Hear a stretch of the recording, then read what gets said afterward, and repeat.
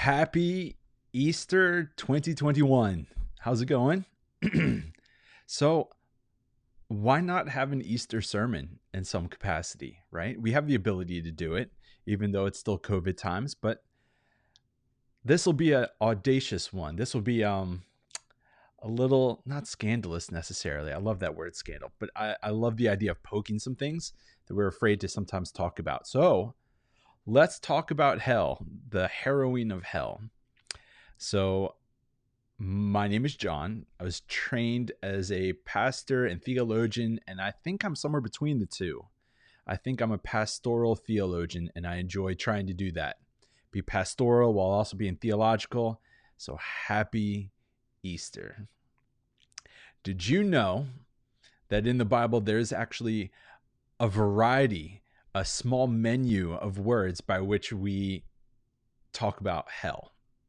Now, hell, as a word in the English language, it has not as old of roots as we think. I've read some things that say maybe the word came about in the 700s, 800s, and then it kind of developed into kind of what we know it is now.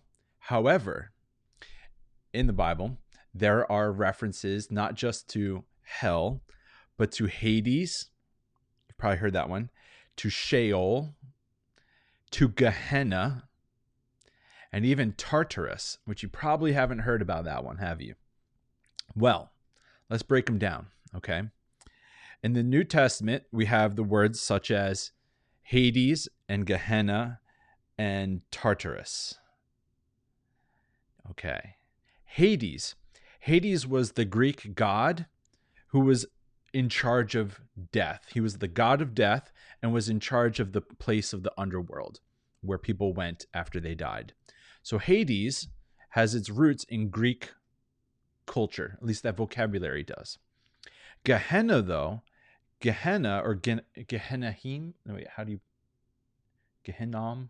Anyways, in Hebrew, that would be a reference towards the trash pile that was outside of the city of Jerusalem, where they would burn away the waste and the unnecessary things and the things that they didn't want. So Gehenna, when Jesus talks about it, he's probably literally pointing at the trash pile where they got rid of what was unwanted, what was impure. It was the trash, the garbage heap. All right. Now, Tartarus was a little different. Tartarus, we have this one, I think there's just one reference in the New Testament where it talks about the angels that disobeyed God will be held in Tartarus. Well, Tartarus was understood in Greek religion to be one of the subsets within Hades, where Hades or the gods would put some of their other gods in prison. So it wasn't necessarily for people. Tartarus was maybe kept for spiritual beings other. Now, Sheol happens quite a bit. You might have seen this sometimes in the Hebrew scriptures where it says the word pit. Often the word pit is translated from Sheol, sometimes abyss. And Sheol is another one of those words. Sheol, though, was more than just a pit. It was kind of seen like Hades. It was kind of understood as this is the waiting place for the dead. As they are here and they wait for the resurrection to happen, then Sheol will have done its job in some sense. Well, you throw in the midst of all of these words. So we have hell, Gehenna, Hades, Sheol, and Tartarus. And then you throw in the midst of all of this Augustine and his Latin understanding. But then also you throw on top of that Dante Alighieri, who kind of took Dante who took Augustine and went even further, but in poetic language. You throw all those things together, and it's no wonder that we want to avoid this topic of hell. Correct? Okay, let's slow down though. Because the way you understand hell, it will influence the way you talk about Jesus. And for a lot of people, the starting point for a lot of conversations is hell rather than Jesus. So let's do the audacious thing and talk about Jesus and hell. All right. Now, we are in the midst of Easter. Good Friday just happened, but then so did Holy Saturday and now Easter. Well, Holy Saturday is understood as the day where in the Apostles' Creed we say that Jesus descended into hell. And when we say descended, we are also inferring this other topic, this other idea called the harrowing of hell. Have you ever heard of that? You see, I think we avoid talking about it because we don't know what to do with all these words for hell. Well, my goodness, harrowing is such a brilliant understanding. And it's this idea that actually comes to us from farming. When you're out in the middle of the country and you happen to see a tractor that's pulling this large but wide rake behind it, and it's got these gigantic claws and maybe tills that dice up the ground, well, that's understood as a harrow. And a harrow actually levels out the ground. A harrow is meant to come over the farming land and till it up, to just like turn it over. And so I looked up the word harrow on dictionary.com. Yeah, I did that. And it says this: harrow, it is an agricultural implement with spike-like teeth and upright discs, drawn chiefly over plowed land to level it, to break up clods, and to root up weeds. As a verb, though, it means to draw a harrow over land. That's pretty good. 2, to disturb keenly or painfully, to distress the mind or feelings. But I think that's the word that I think of most there is to disturb, to tear it apart. And then 3, to become broken up by harrowing. This field has been harrowed. Well, on Holy Saturday, the descent into hell has a lot of things attached to it. There are passages that say that Jesus went down there to preach to the people down there. It says that he went and set those that were bound free. But all of this comes together with this idea that Jesus has harrowed hell, Hades, Gehenna, Tartarus, Sheol, just leveled it. And there's this very peculiar passage in Matthew 16 where Jesus is talking with Peter, and Peter says, "You are the Christ." And he says, "Well done, you are this rock upon which I will build my church." And then the next line is, "And the gates of hell will not prevail against the church." And it's so profound because the rusty gates of hell can't hold any defense here. And so I kind of pictured the rusty gates of hell just being knocked down and just kicked in like Arnold Schwarzenegger kicking in a door. And so this whole idea of hell, it's terrifying because the thought of what happens after death is obviously very intimidating. However,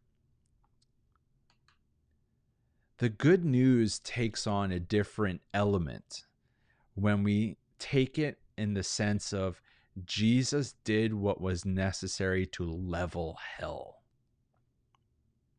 to break the powers of hell and sin and death, to pay our slave debt for us. So much of this. And there's something going on here because, now follow with me.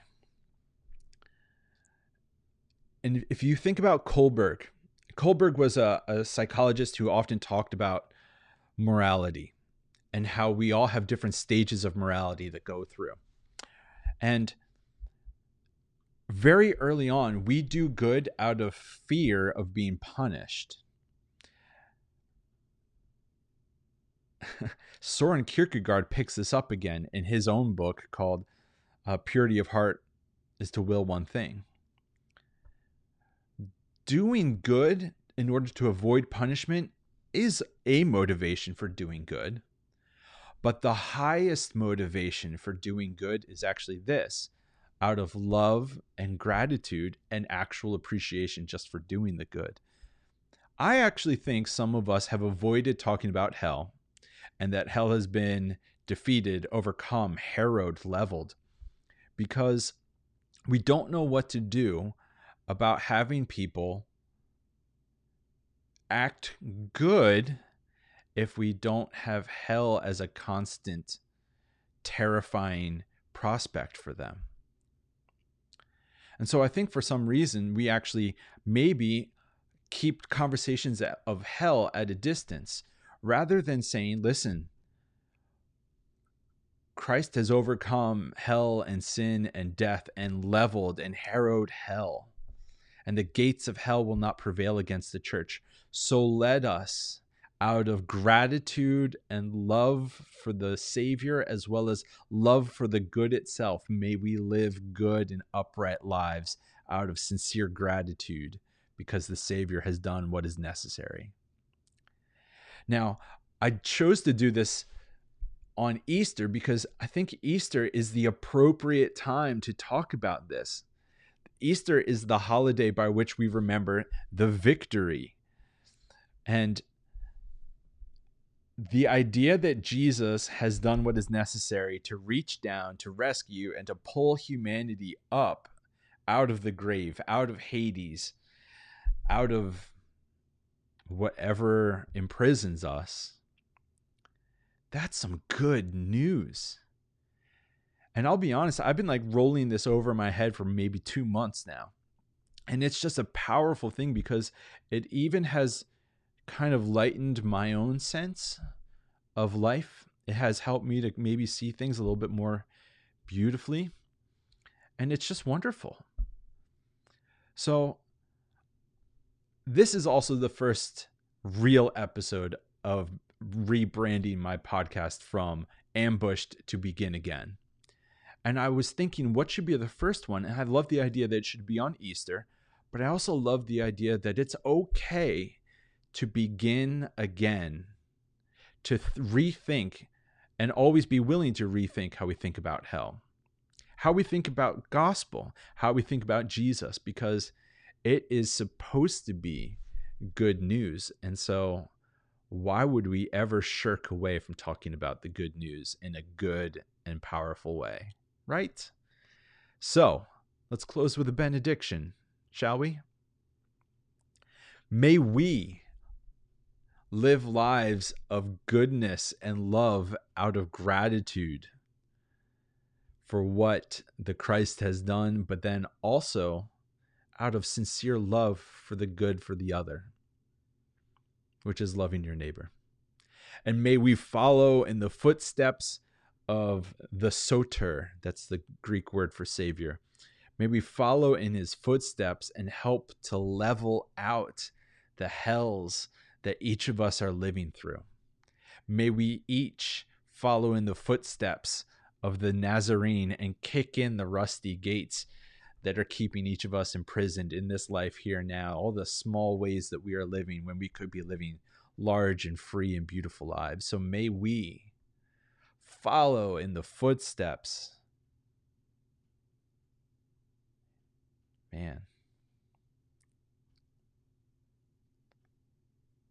of the suffering servant. So that's all for today. Happy Easter.